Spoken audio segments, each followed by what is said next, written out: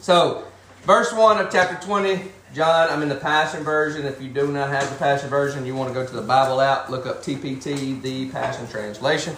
You can do that and follow along. Very early Sunday morning, before sunrise, Mary Magdalene made her way to the tomb, and when she arrived, she discovered that the stone that sealed the entrance to the tomb was moved away. So she went running as fast as she could to go tell Peter and the other disciple, the one that Jesus loved. Who do you think's writing this? John, right? And do you think that sounds arrogant? It does. Or do you think it sounds confident? Huh? Confident. Confident, okay. So you got Matthew, Mark, Luke. They wrote their accounts of the gospel, right? They wrote their accounts of Jesus' story. And John didn't write his at first. And so history tells us that lots of people got together and was like, John, you really need to write this stuff down. And so tradition says that John goes off alone. And he finally says, all right, I'm ready. I'm going to write it down. I'll write this stuff down. And John begins the book of John just the same way the Bible begins in Genesis, in the beginning, right? So it's a beautiful story that John is portraying, but John here is so intimate with the Father, he is confident in the love that Jesus has for him. It is not that John is placing his confidence in himself. He is placing his confidence in Jesus. You see that? The one that Jesus loved. The beloved disciple. Right? He is the only one that writes that about himself. Nobody else says, John was the beloved disciple. Right? It is John who's realizing this is all about his love for me. That's what it's all about. Okay? And so she told them they've taken the Lord's body from the tomb and we don't know where he is. Then Peter and the other disciple jumped up and ran to the tomb to go see for themselves. They started out together. Now watch this little jab. They started out together, but the other disciple outran Peter. Who's that again? John. Notice the playfulness, right? John's trying to get you in a story that this is real life stuff, right? And then he's also getting at Peter. And Peter was the one known for rough housing.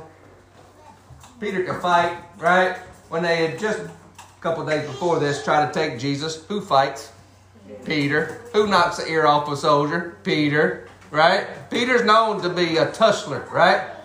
If you haven't watched the Chosen series, the season 1, you'll kind of see some of that. Season 2, by the way, starts tonight. The very first episode comes out tonight at 7. Just a little ad there for them.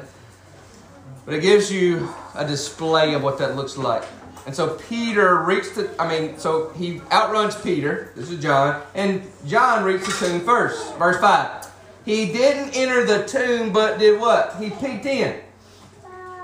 And saw only the linen cloths lying there. Then Peter came behind him and went right into the tomb. He too noticed the linen cloths lying there. Now before I go on to the rest of the cloth that is lying there, where have you remember linen cloth before? Say it again loud. The manger. The manger, right? And Jesus was born, right? And so it says he was born in a manger, and Mary wrapped him in swaddling cloths and linen, right? And laid him in a manger. Who was the very first person to touch Jesus? The pure Virgin Mary, right? The entering in of the Son of Man onto this earth, the very first person to touch him, right? John is not just writing a bunch of words down. He is specifically trying to get you to arouse your thinking and notice what is happening. That this is the real deal, right?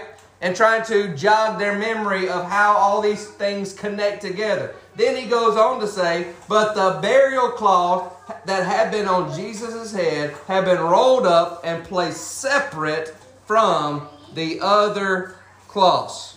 Jewish tradition. When you ate a meal, and whenever you were there and you didn't really like that meal, and you wasn't going to come back for seconds, the tablecloth was folded and put to the side away from everything else. Jesus tasted death, hell, and the grave. But he also said, I ain't coming back to it. This is a once and for all sacrifice. Right? So John is awakening you to all this stuff that they would have known as they are reading these things in their minds, just probably just going in all these directions as they're reading this. For us, we don't grow up as little Jewish boys and girls, and so we have to remind ourselves of all the stuff that is happening inside this story. And then then it says, then the other disciple, which is John, who had reached the tomb first, another jab, by the way, went in, and after one look, he believed. He believed, for until then they hadn't understood the scriptures that prophesied that he was destined to rise from the dead. Even though, by the way, how many times has he told them? Guys, this is about to happen. Guys, this is about to happen. Guys, this is about to happen. And they say, I didn't really get it. Right? But then John all of a sudden makes the connection and understands. Puzzled Peter and the other disciple then left and went back to their homes, and Mary arrived back at the tomb, broken and sobbing. Now this is not the mother Mary, right? This is Mary Magdalene. Mary arrived back at the tomb, broken and sobbing. She stooped to peer inside, and through her tears she saw two angels in dazzling white robes sitting where Jesus' body had been laid, one at the head and one at the feet. Again, a good Jewish boy and girl, their minds are exploding at this point. For us, we're just like, dang, there were some angels in there. What is this representing? Go all the way back to the Old Testament. Remember, everything in the Old Testament, and about a month ago we kind of went through some of that temple stuff, when the temple was built, what it looked like, why it was structured. Remember, everything in the temple was a vision of heavenly things, right? And so at the cherubim, right? Remember the cherubim, the two angels, whenever they built the Ark of the Covenant, what hosted the Ark? That's where God's presence resided, right? And over the Ark, at each end was what? Cherubim, angels that surrounded the presence of God, facing one another, and the presence of God in the middle. What is it? And that's the Ark of the Covenant, right? The mercy seat. What was poured over the Ark was the blood of the Lamb, right? Remember when we talked a couple months ago about David's tabernacle? It was a once and for all, right? David tapping into the new covenant in the old covenant, right? And so here's the picture. It's the mercy seat. Jesus, that's where his body laid. One at the foot, one at the head, angels.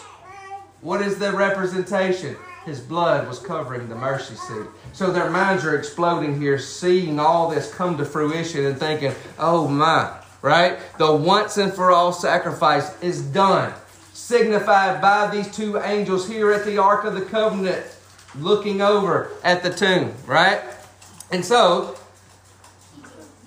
she saw the two angels in dazzling white robes sitting where Jesus' body had been laid, one at the head, one at the feet. In verse 13, dear woman, this is what the angel said. Why are you crying, they asked. And Mary asked, they have taken away my Lord, and I don't know where they've laid him. Then she turned around to leave, and there was Jesus standing in front of her, but she didn't realize that it was him. He said to her, dear woman, why are you crying, and who are you looking for? You could say that to us this morning. Who are we looking for? We're always searching, but sometimes we're not searching in the right place. Sometimes he's right there and we don't notice. Mary answered, thinking he was only the gardener. Sir, if you have taken his body somewhere else, tell me and I will go. Now, before we go further than that, get the picture in your mind. Here's Mary at the tomb. What's by the tomb? Garden. Okay, there's a beautiful garden. Hence is why she only thought he was just the what? Gardener. Who was the first gardener on earth? Adam, right? All this started in Eden. All this started with the garden when he placed himself with the presence of God with Adam in the Garden of Eden. Started with the Son of Man, Adam, right? all the way down from generation to generation. And here, Mother Mary, give me a shot. I need one over here too. Can I get one? Right there. You got one? Nope, you got to get one. Thank you. I'm vaccinated. I'm ready to roll. I got both shots at one time. You ain't got to wait 3 weeks in between.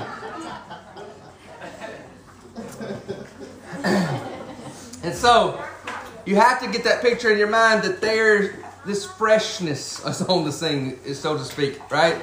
Because here's Mary, which is the one who got 7 spirits cast out of her, right? This is not Mother Mary, the virgin who had Jesus, right? So Jesus enters into the world with the Mother Mary, and then here's Jesus coming on the scene, the resurrected King, right? Coming up out of the grave, the first fruit among many, Paul says. And as he's coming up, first encounter is with Mary, signifying this kingdom is a different kingdom than what you thought. Your perception of always thinking you got to have it all right before you can have a relationship with me. And he's telling them, you can't do that, right? You have me one more? He's saying, you've got to have a new perception. You've got to have new eyes. You've got to realize that I am coming, right? Jesus this whole time is the upside down kingdom, right? The whole time, what did he do? You can't get next to the leper. Scream out, I'm a leper. Can't come near me. What does Jesus do? He goes to the leper. He touches the leper, right? It is not, you're unclean, get out of the city. No, he goes to the leper. And so he's signifying with Mary here, saying, this is a new place, right? In the garden, this new gardener is coming on the scene, the first fruit among many. He is the prototype. We talked about this before. In John 3:16, the only begotten Son. The word begotten there is a word that is meaning a new prototype. He is a new person, right? It is not just made good or the best version of us. He is a new prototype. And from that new prototype, all men will come from that new prototype, not from the prototype of Adam anymore. Right? And that's why Jesus was telling Nicodemus in John chapter 3 that you must be born again. You must be, the Greek word geneho, regened into this new man. And so that's what he's introducing to Mary, right? And she doesn't recognize him until he interrupts her with one word. And the one word is this: Mary. You got to think back. How many of you watched the Chosen series that I mentioned earlier? Okay? Think back to the scene. Remember? You remember the scene whenever he cast, like, it shows the priest coming in there with their little smoke and stuff, and they're trying to cast the spirits out of her, and they can't get it, right? And they're just like, we couldn't do it. But remember when Jesus encounters Mary, all he says is one word. Is Mary. And all the other is gone. When he simply called her by who she really was. Remember last week where we said we got to come out of hiding, right? All those things that covered her, and he gets to the root, Mary, right? And all of a sudden, don't you know that her mind is goes right back to that moment when she hears this word here, Mary. And all of a sudden she realized it's Jesus, right? So turning to face him, she said, my teacher. And Jesus cautioned her, Mary, don't cling to me. I haven't yet ascended to God my Father. And he's not only my Father and God, but now he's your Father and God.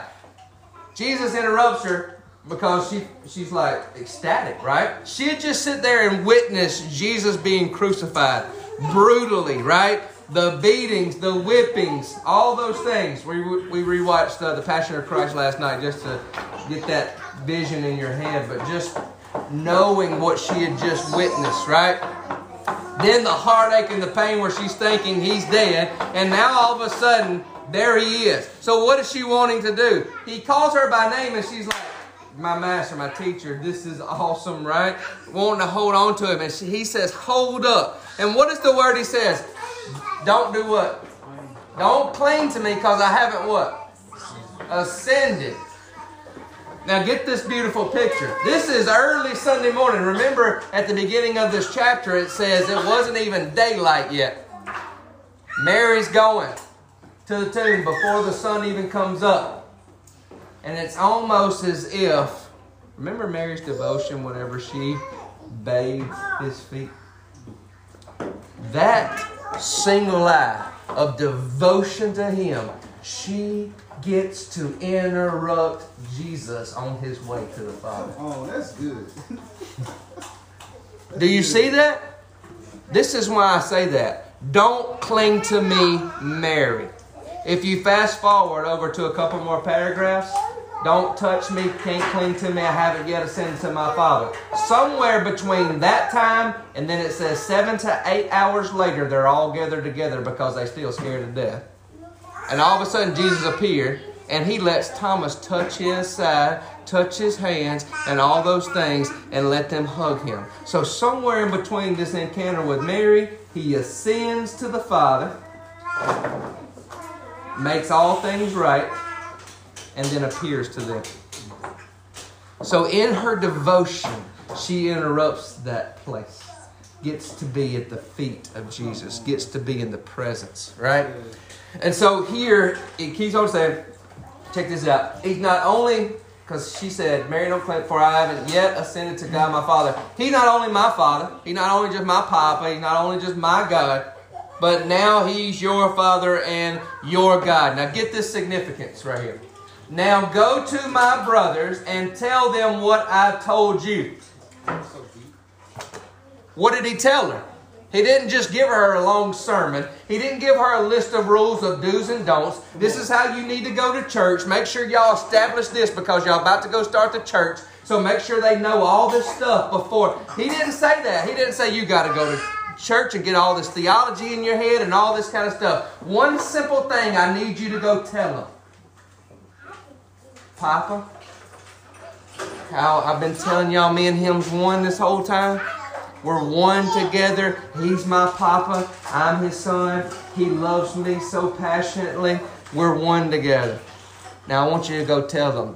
Now, y'all are one with him too. Y'all can say Papa now. Y'all can have that intimacy with him now. That's the only word he told her to go give. You must go tell them. Because everything starts in that place, guys. We can get all the right theology. We can say we're right, for the sake of being right, because of argument's sake, right? We can go tell everybody else that they're wrong. We can go find all the sinners in this world, the ones that we think are really bad, whatever we have that in our mindset, and go tell them, you bunch of weirdos, y'all need to get saved before you burn forever. Is that the message he told her to go give? No, let them know right now. This is what's true. You are children of the Father, and you can be intimate with him right now. Right now. Go tell them. Hurry. Go tell them this. Right?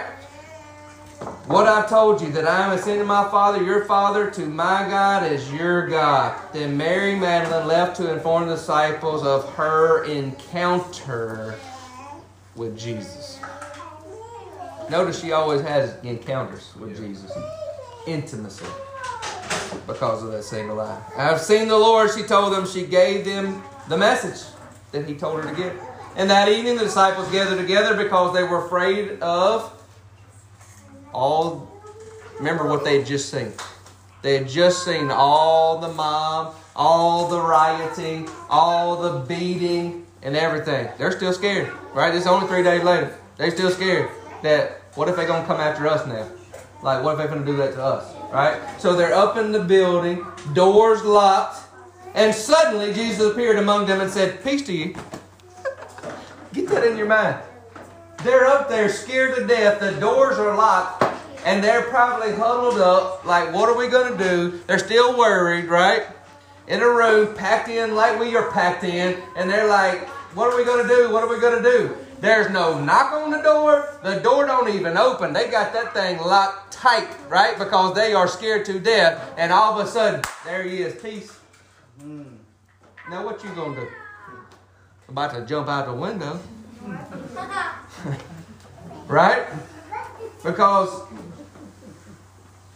how many times have they ever seen anything like that before where somebody just appears? Boom! Right? And the first thing out of his mouth is, peace to you. He showed them the wounds of his hands and his side. They were overjoyed to see the Lord with their own eyes. And Jesus repeated, saying what? Peace to you. What does that mean? They didn't get it the first time. Right? They still scared. They still real scared. So he has to say it again. Remember whenever Noah and the ark was starting to come back down, and he sends out the dove. Right? He releases the dove to go around to see if it can land anywhere. And when it can't land anywhere, it comes where? Back to him. Right? Until he sends it out and it finds somewhere to rest. And then that's when Noah knows it's time to settle here. Right? What did Jesus teach his disciples when he sent them out? Send them out without anything. Don't take your knapsack. Don't take anything with you. Right? And then he says, whenever you get to a town, he says, you release peace. You release your peace. And he says, when you release your peace and it settles on someone, you stay there and do ministry. He says, but if it comes back to you, keep on going. Right? Jesus released peace. They're still too afraid. So he shows them. He reveals things to them. He opens their eyes to truth. And whenever he reveals who he really is, then he says it again. Peace be to you. This time it settles in, and then he does too. Right? He's given us all this, guys. Then he showed them the wounds. Jesus repeated, peace to you. And he told them, just as the Father has sent me, I'm now sending you. Did Jesus do anything that he didn't see the Father do? He says, I can't do anything unless I see the Father do it. I can't say anything unless I hear the Father saying it. Right? That's why I go back to last week. Whenever people say, oh, God turned his back on Jesus at the cross. How can he? Jesus can't do anything that the Father hadn't already been doing in the Spirit. The Father was at the cross first. Jesus was just following it. Right? So, don't buy into that. Then taking a deep breath, he blew on them and said, receive the Holy Spirit. Whenever in Acts chapter 2 and the Holy Spirit comes upon them, right? Baptizing Holy Spirit and fire in Acts chapter 2, that was for power to go out and do what they were charged to do, right? This right here was the Holy Spirit breathed on them. They received this new life just as Adam received the breath of life in the garden, right? So he's signifying, I am the first fruit among many. I'm breathing on you life. You are regened to new life right now. Old things are passed away. All things new. He breathes on them. Receive the Spirit of God. Just the same way you picture Adam in the garden. He breathes into his nostrils and life happens. Right? And that's what he's doing to them. Regened, reborn, right? Into his likeness. Right? Then he says, now wait. In Acts chapter 2 is whenever the baptism of fire and Holy Ghost happens, when the power comes on them to do the marvelous things he's asked them to do. I send you to preach forgiveness of sins, and people's sins will be forgiven. But if you don't proclaim the forgiveness of their sins, they will remain guilty. Now think about that. Is Jesus giving you authority to forgive? Giving you authority to forgive people? I mean, in a way, because you are to forgive even whenever you've been wronged, right? So in that way, yes. But who's the only one who has power to forgive? God, Jesus, because of this weekend, we ought to remember it's the cross, right? So it's the power, right? It's through him. So what is he actually saying? Because we didn't die for nobody, right? It's not our blood that covers sins.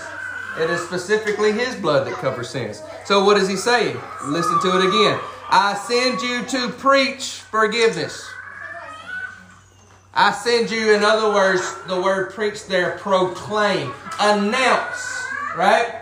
Announce that my kingdom is already here. And what is my kingdom that is already here? You are forgiven, right? One of the phrases that we've adopted around here that we love so much lately is this.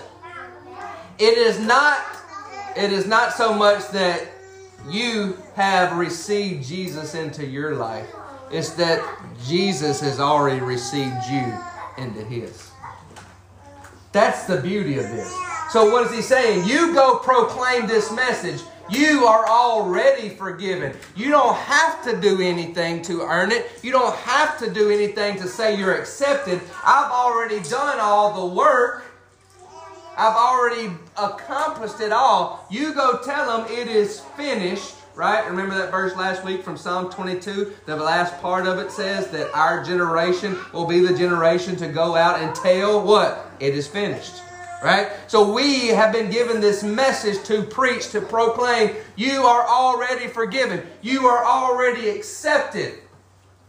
You are already drawn in by Him, right? Remember the verse that we looked at last week? God was in Christ on the cross, reconciling the cosmos. Not just the earth. It says the cosmos. That means everything as far as we can even imagine, right? Galaxies, the cosmos, all of it. Reconciling it all back to God. What does that mean? All of it coming back to Him in intimate relationship. From the very beginning, John, who we're reading in chapter 1, he's talking about in the beginning was the Word, right? And the Word was with God, and the Word was God. We get this word pros in chapter 1 of John. And pros is talking about not that they were just side by side, Father, Son, and Holy Spirit, but that they were face to face encountering it, right? That there's no shadow, there's no hiding in them. And the beauty of that is that when God was in Christ reconciling the cosmos, He was bringing the whole cosmos back into that circle, that complete. That's why it's called holiness, wholeness, because it is complete and whole with all three, Father, Son, and Holy Spirit, as they are face-to-face encounters. And He brought the whole cosmos back into Himself. You have already been received. What you need to be is awakened to the truth of what's already taken place. Right? It is that you believe what's already taken place. Not that you believe enough to finally work yourself into something. Or say the right words. Or say the right formula. Or say the right prayer. And now I'm finally in. It is simply believing what He says about Himself and what He says about you is already true, and believing that word. Remember how we said that? Because you say it, it's so. Remember when David prayed that? Because if you say it, it's so. It's what word are you going to believe? Are you going to believe what He's already said about you? Or are you going to believe what the enemy says about you? And that's what He's getting out here. Go and tell them that they're already forgiven, right? Because He says, but if you don't proclaim this forgiveness, notice that verse. If you don't proclaim the forgiveness of their sins, they will remain guilty. Because why? They don't know it. They don't know. So therefore, they are already condemned in their own eyes. They remain guilty because of their perception is still turned towards a guilty conscience. And see, God says, I'm trying to get you to a place to where you know you're forgiven until you have no more consciousness of sin. Remember David's tabernacle? For 40 years, they had no consciousness of sin. And Jesus says, I'm coming to make it to where you have no consciousness of sin. It's just me, you, Father, and Holy Spirit. In the great circle dance. In the great circle dance. If you look at John 17, we looked at last week, He reminds us that that is what He came to do, to make us one.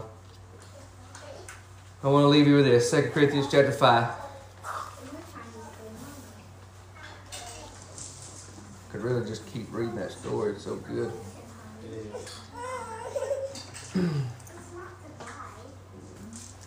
Verse 13 of 2 Corinthians 5. I love this. Paul says, if we are out of our minds in a blissful, divine ecstasy. When you think about blissful, that word, when you think about ecstasy, right? Most of us only have the concept of let's get some drugs and get high, right? Because when we use those terms, that's the only thing we have familiar with it. But he's saying in this passage that we are so basically inebriated, right? We are intoxicated by Him. So we can get into a place to where we come that intoxicated with Him. Remember, there is nothing on earth, nothing that is created by the enemy. Nothing. So, do people get high? Do people get drunk? Yes. So, are those things... Remember, Satan can't create. He can only distort. Does not Paul, not in this passage, but does not Paul say, don't get drunk with wine, but get drunk on the Spirit? So why does he turn us to drugs and alcohol? To keep you from this same feeling you can actually have in the presence of God. What do you think Mary experienced? So intoxicating. I'm talking about till there are people, but we laugh at them, right? Religion laughs at people like that who get so intoxicated with God, saying they're out of their minds. They say they're out of their minds. What did Paul say right here? You can say we're out of our minds in bliss and ecstasy. You think they've seen Paul like this before? What did they think about him in Acts chapter 2 when the Holy Spirit fell on them? Oh, they're all drunk. They're just all intoxicated. And Peter says, really, bro? It's in the morning time. I don't care. Y'all been on something.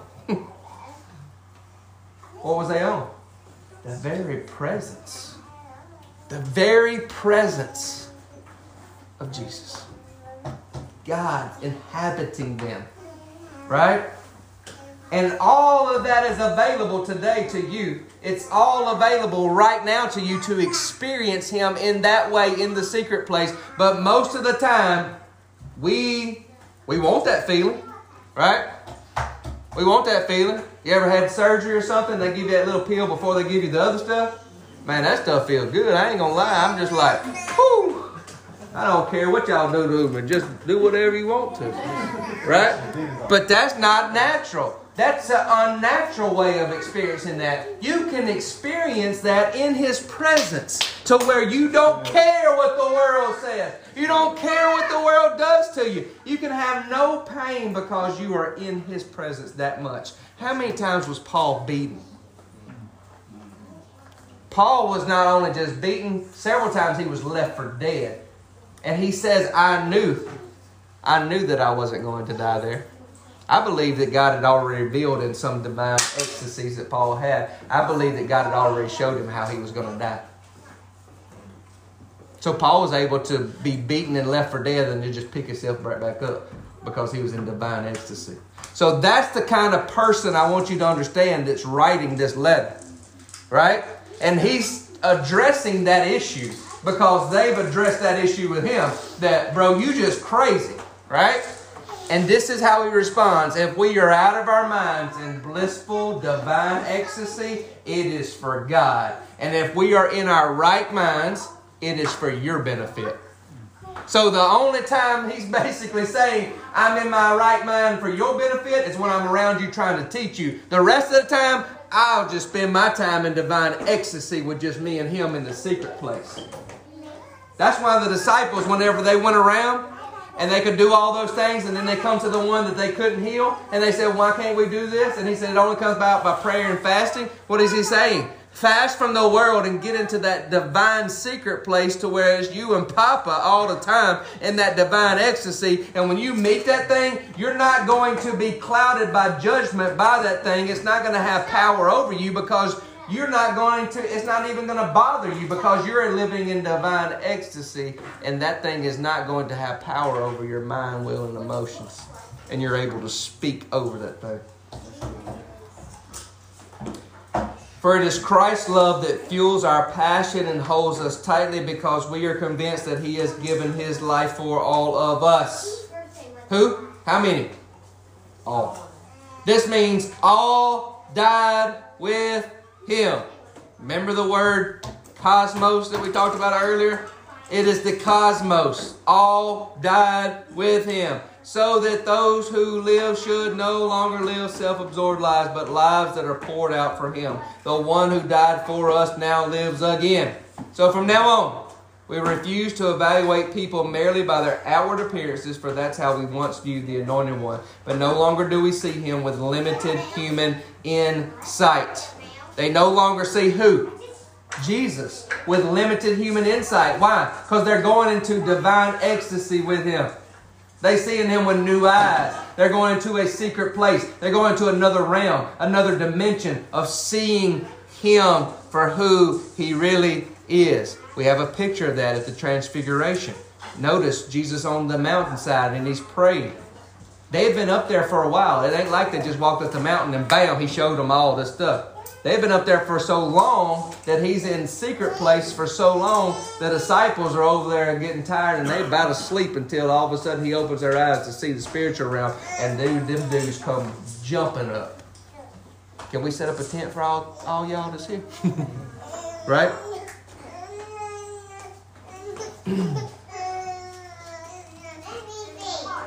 Now, if anyone is enfolded into Christ, he has become an entirely new person. All that is related to the old order has vanished. Behold, everything is fresh and new, and God has made all things new. All means what? All. Reconciled us to himself and given us the ministry of reconciling others to God. Not that you, again, it goes right back to this passage we just read. Not that you have the power to forgive sins, but the power to release people to understand and have a perspective to see that they already been forgiven. Right? In other words, it was through the Anointed One that God was shepherding the world, not even keeping records of transgressions, and he has entrusted to us the ministry of opening the door of reconciliation to God. Notice this part. I need you to really focus real quick. We're almost done. God was shepherding the cosmos. Not just us right here in Mangum, Louisiana. The cosmos. He was shepherding the cosmos. Listen to this. Not even keeping records of their transgressions. And now he has entrusted to you and me, the ones who have opened their eyes, whose eyes have been opened, given us the ministry of opening the door of reconciliation to God. That's what the message we have. The message we have is to tell everybody, you've already been forgiven. You've already been enfolded into him. We are ambassadors of the Anointed One who carried the message of Christ where? To the world. As though God were tenderly pleading with them directly through our lips. So we tenderly plead with you on Christ's behalf. Turn back to God and be reconciled to him. Remember the verse we read the last few weeks. When one turns to the Lord, the veil is lifted. For God made the only one who did not know sin to become sin for us, so that we might become the righteousness of God through our union with him. Let's pray.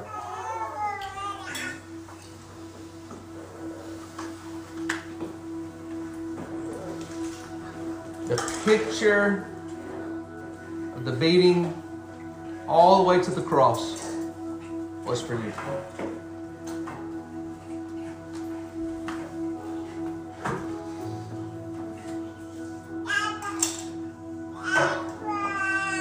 It is not sinners in the hands of an angry God, but it was God in the hands of angry sinners on that day.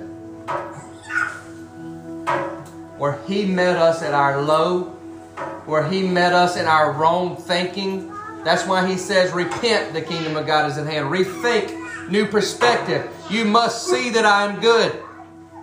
And so to see that he is good, he met us at our worst.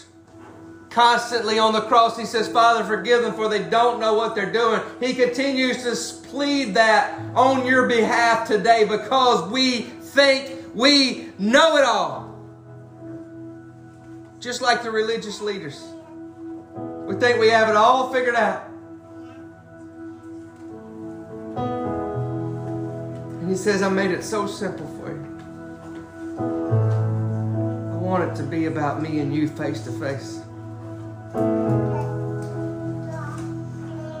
want to encounter you and you encounter me.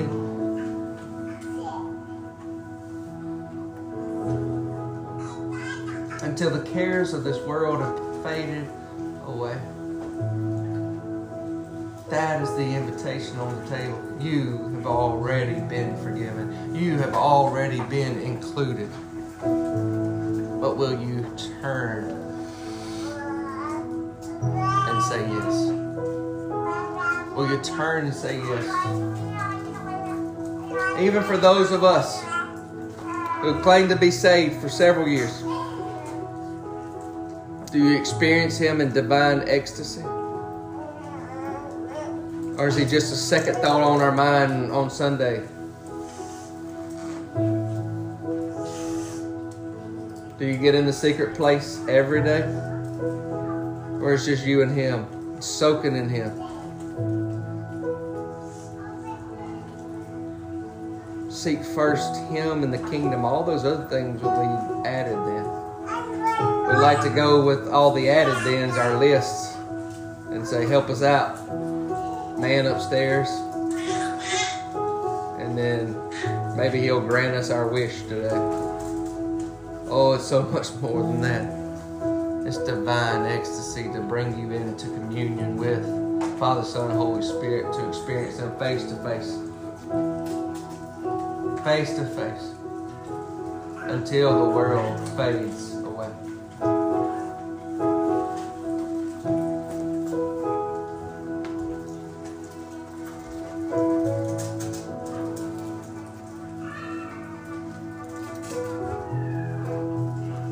Picture Him there. Maybe you just picture that scene that we read. There's the empty tomb, and there's the new garden. Jesus is signifying in that place, saying, hey guys, we're starting over.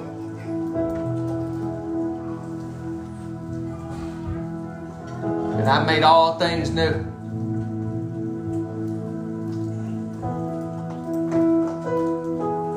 Restoring the cosmos back to the Father.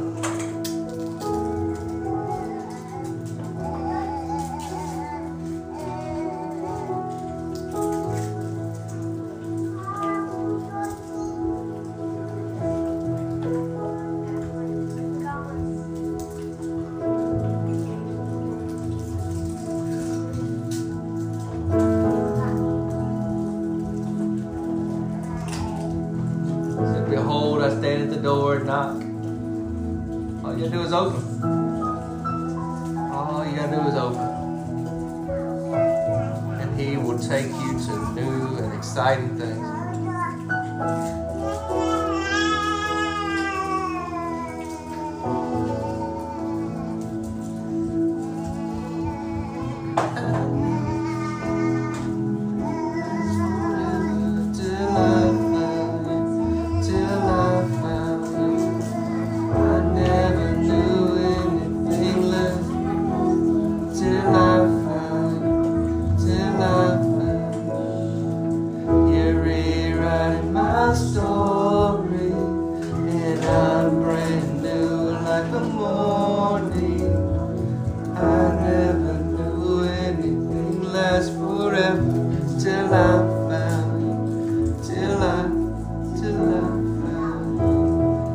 Take the body that was broken, body that was ripped apart, freely given, and then multiplied to you. He is the manna, everything that we need for today.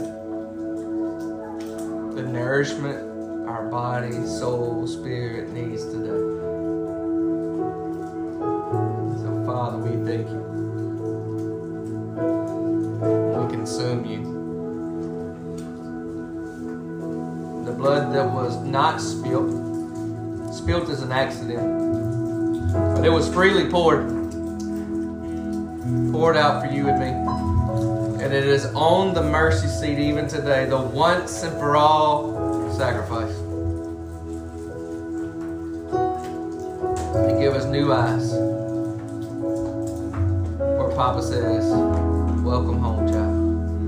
Welcome home. The blood is the life source. Remember, the blood is the life source all the way through the whole entire Bible. The blood is the life source. This is the very life of Christ that runs through our veins. We thank you.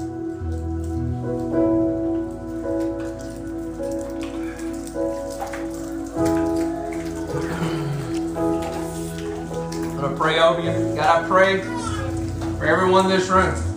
You take them deeper into you. Deeper into union with you, to know you and encounter you, to experience you. Not on some surface level, not some on religious level, some formula level, but a real encounter with you that takes them deeper and deeper into intimacy with you. Father, I pray that anyone in this room dealing with any kind of health issues, no matter what it is, no matter it's a bone issue, a joint issue, a blood issue, an organ issue, no matter what it is, we declare healing over you right now in the name of Jesus. As you consume the bread today and the blood of Jesus, it covers you, that by His stripes you've already been healed. Receive healing today.